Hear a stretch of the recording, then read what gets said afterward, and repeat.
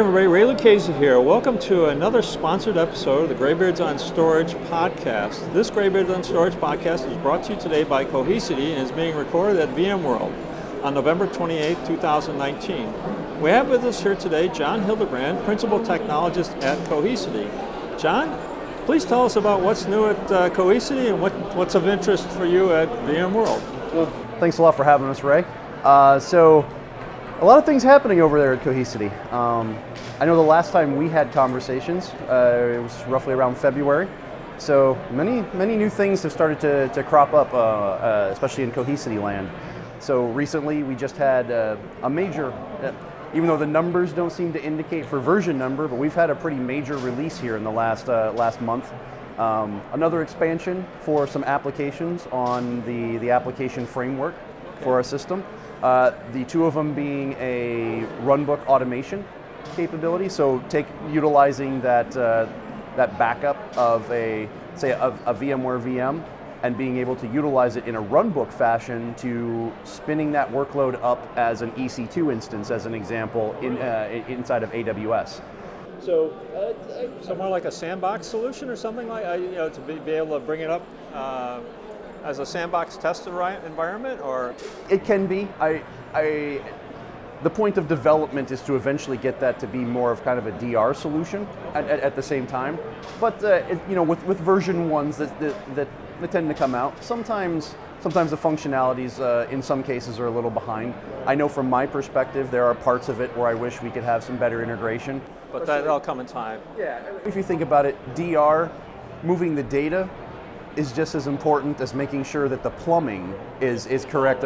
Is correct on the other end. So still working through some of those components. At least at a moment, we're proving that the data can be moved over, and right now providing a scripting engine to kind of handle some of those components. But over the course of time, hopefully those are native components that are built into the canvassing to be able to create the workflow in question.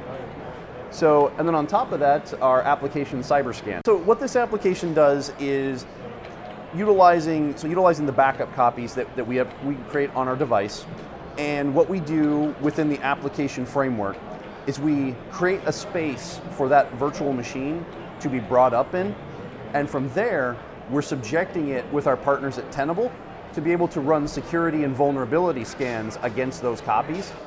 So basically, the application and the data, or oh really? Okay. Yeah. So the idea with our partners at Tenable, we have access to their threat matrix, along with all the CVE articles that are out there.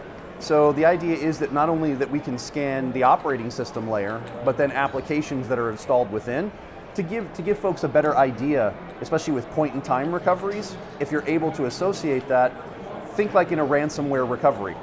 The idea being that maybe you can identify, especially since ransomware is getting crafty, we'll put it that way. It's in the past, as soon as you got it, it would definitely start doing its encryption thing. Now, think of it, ransomware kind of also doubles as a little bit of maybe like a Trojan horse to some degree as well. So it sits around for a while and doesn't do anything until it's nefarious throughout your whole environment, stuff like that? It's basically doing all the discovery to find all your weak points, what's already in there, and it knows exactly its attack vector that it's going to take in your enterprise. So the idea there is with the scans of the backup data, if it's been sitting latent, you might be able to discover it as sitting latent before it has a chance to activate. So maybe your recovery, you now know which of your backup copies is going to be the one that obviously doesn't have the ransomware sitting on it, but also gives you an idea of in fact, when you bring that back up, what you specifically need to patch to ensure that doesn't happen again. Well, that's very nice. So we're utilizing, again, with the application framework, as most of the systems, we're not always constantly backing up data 24/7. So let's throw some of that compute power at some of these other use cases. And the marketing tagline is derive more from your data.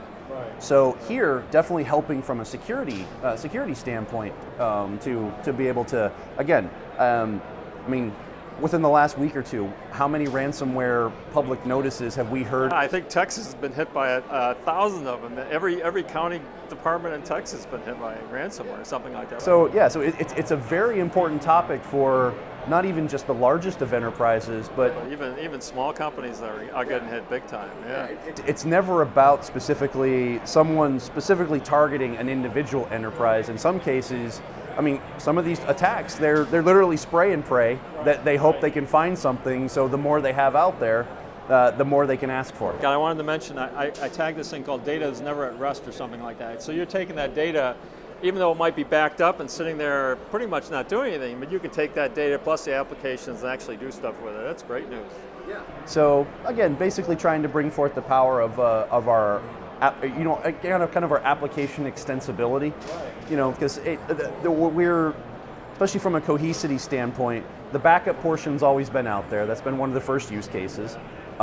When we were doing a storage field day back in February, we tried to do more about the NAS side of the equation, and then the application portion brings that next level into it. As the first two are kind of the gathering of the data, and the application component as more of a way to, again, try to extract the value out of that data, bring something to the forefront based off that latent data. Right. Well, that's very interesting.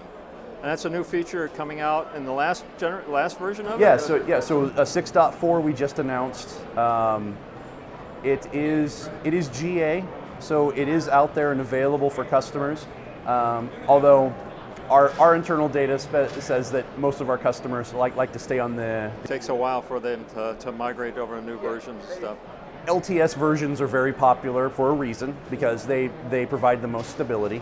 So 6.4 being the newest, folks are definitely interested in that. I've had, especially in the booth, plenty of conversations around the CyberScan side of the equation. And so it's just one of those that definitely folks are understanding what those things are bringing to the table now.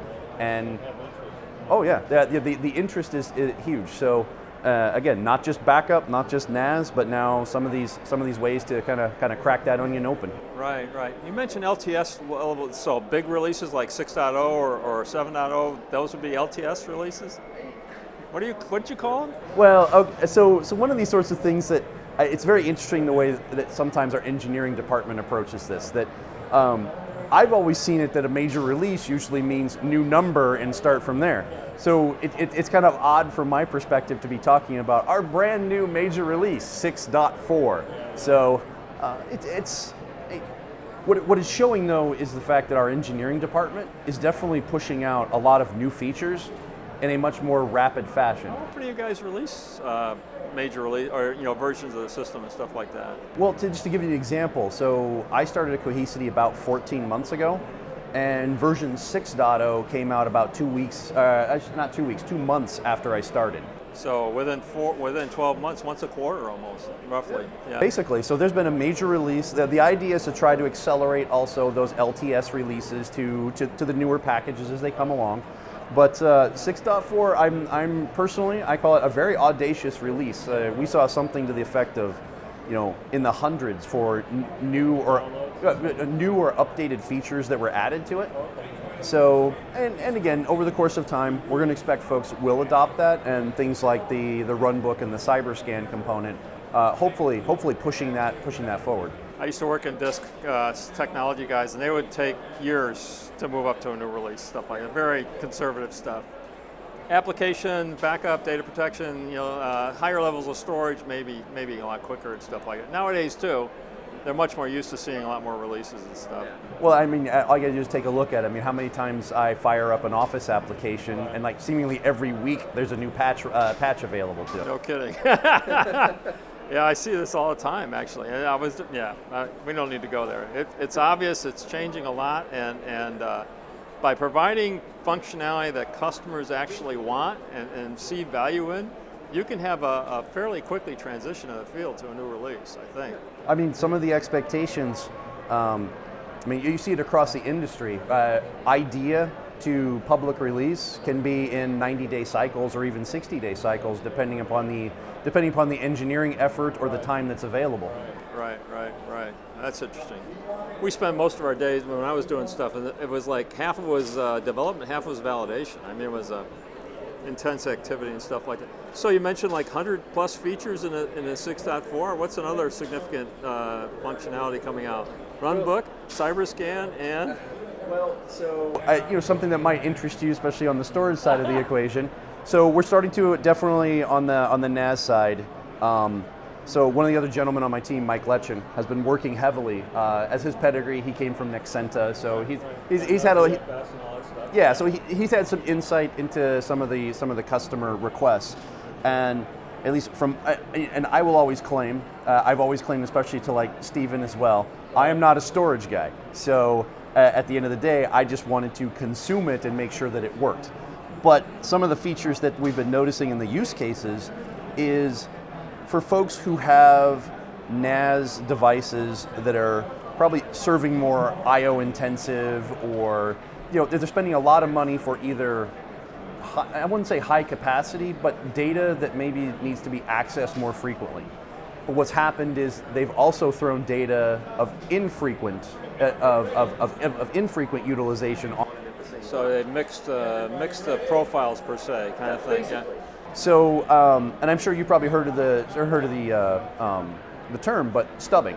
There's a lot of other storage arrays that would do basically tiering to some degree, but the idea is that we can do the stubbing of some of these devices. We can point at it based off of a policy, say, if these files haven't been changed, or they're so old, let's just move them to the Cohesity platform instead, and basically leave a symlink out there and basically free your space up of some of those devices. So in that case, you're working with other NAS vendors that have higher performance, higher expensive solutions, and trying to free up some of the space and capacity that they would devote to these inactive data effectively.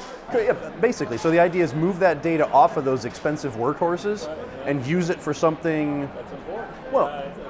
Well, and if you think about it, some of those companies, they have very expensive refresh cycles.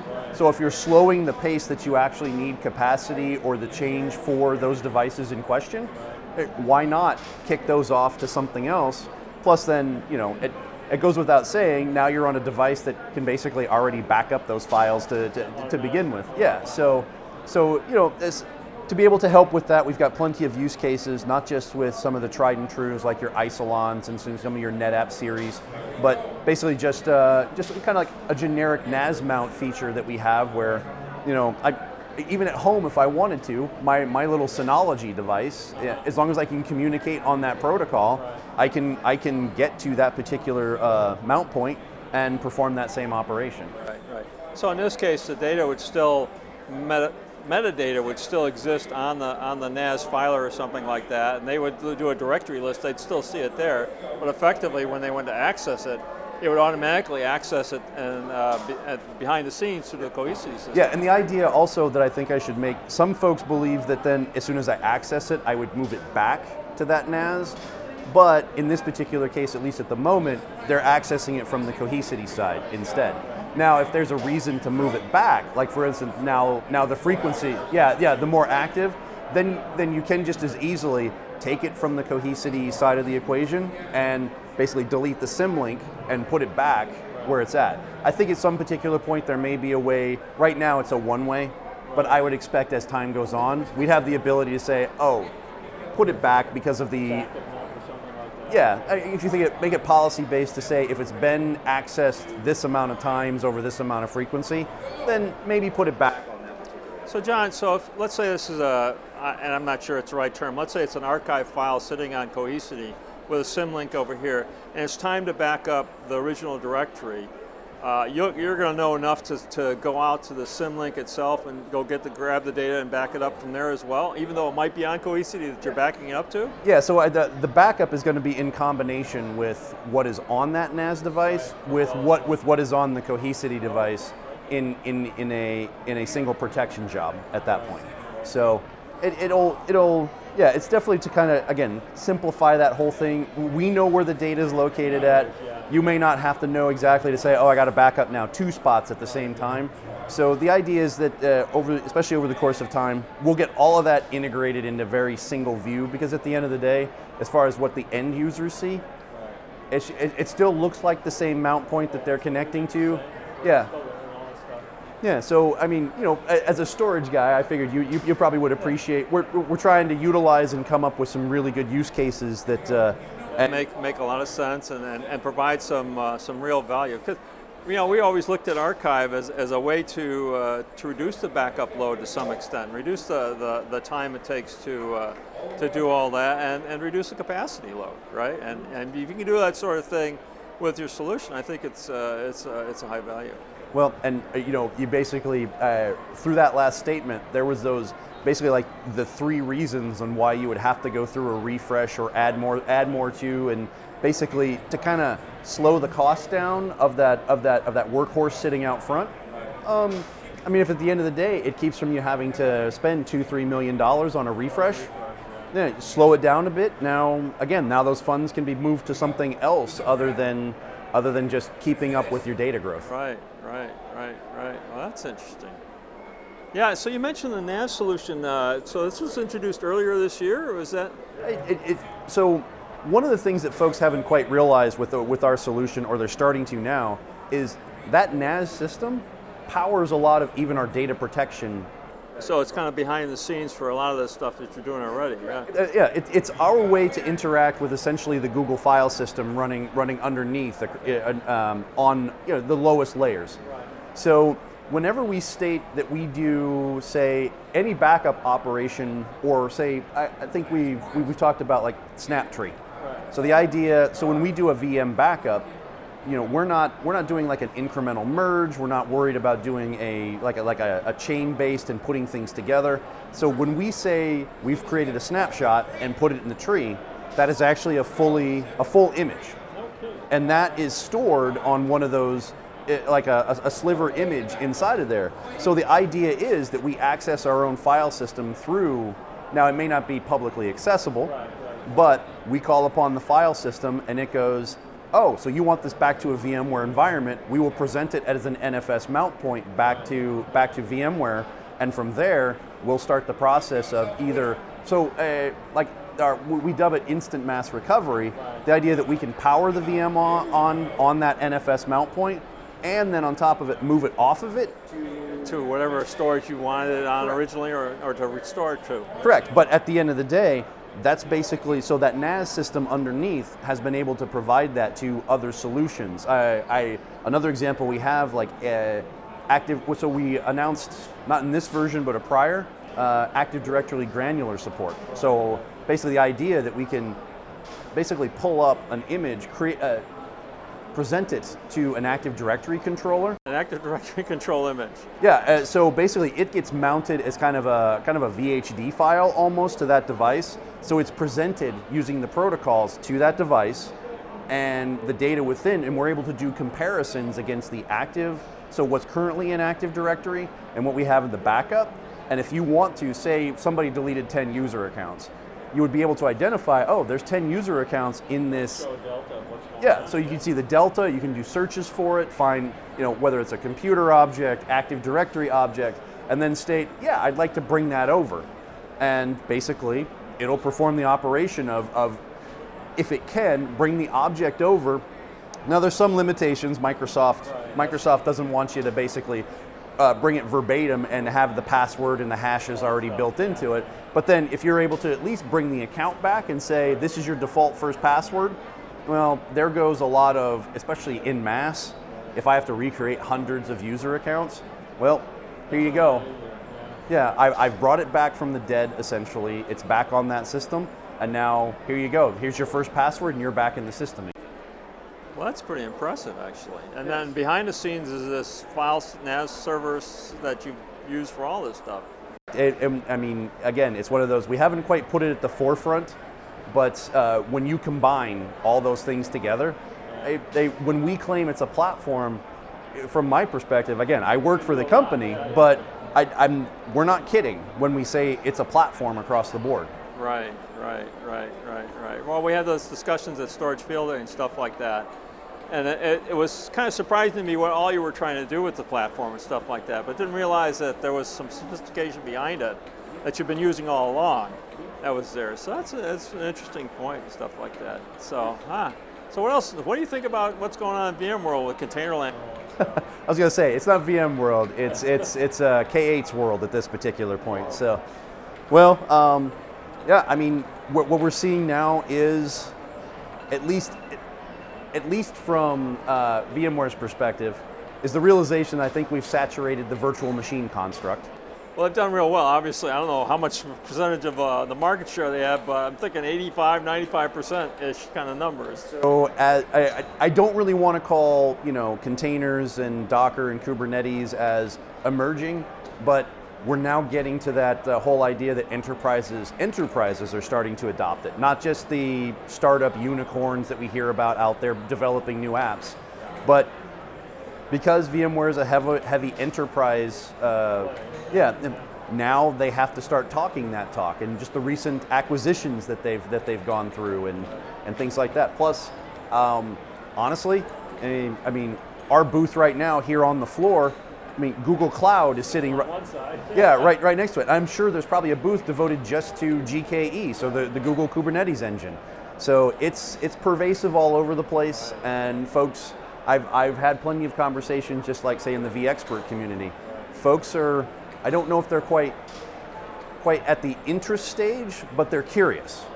I've seen one startup that, well, I don't know if he's a startup, more of a mid-range customer, that had been moving a lot of new functionality to containers, and they started move back because of the complexity.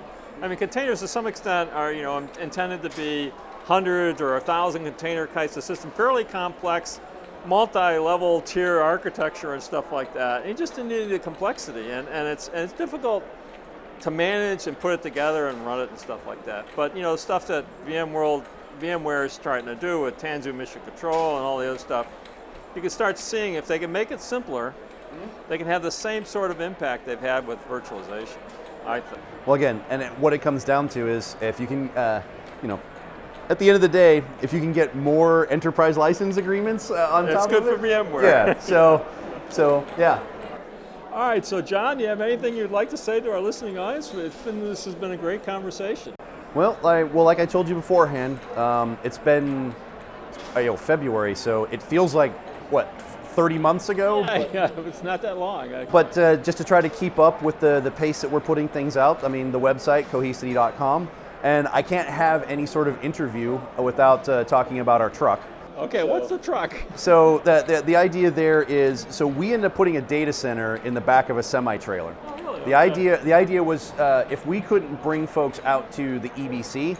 You could bring the EBC out to them? Yeah, so this thing has been rolling now since last December. So cohesity.com/tour, so you can see where it may be. I can sign up in Denver to see what's going on. Yeah, correct. Yeah, you can sign up. They'll have the event information, where it's going to be located at. Come on out. Chris Colati and I, we put a fully functioning data center in the back of this thing, running off the diesel generator that's attached to it. It is definitely one of the most interesting projects that I've had a chance to work on. But again, yeah. So as we're able to, since it's mostly a dark site while it rolls around, we try to do our best to make sure quarterly it gets updated with some of the latest stuff. So as in the last 12 months, we've had to do some major updates to. Yep. All right, well, this has been great. Thank you very much, John, for being on our show today at VMworld 2019, and thanks for Cohesity for sponsoring our podcast. Next time we'll talk to another system storage technology person. Any questions you want us to ask, please let us know. If you enjoy our podcast, tell your friends about it. Please review us on iTunes and Google Play, as this will also help get the word out. That's it for now. Bye, John. Bye, Ray. Until next time. Thank you.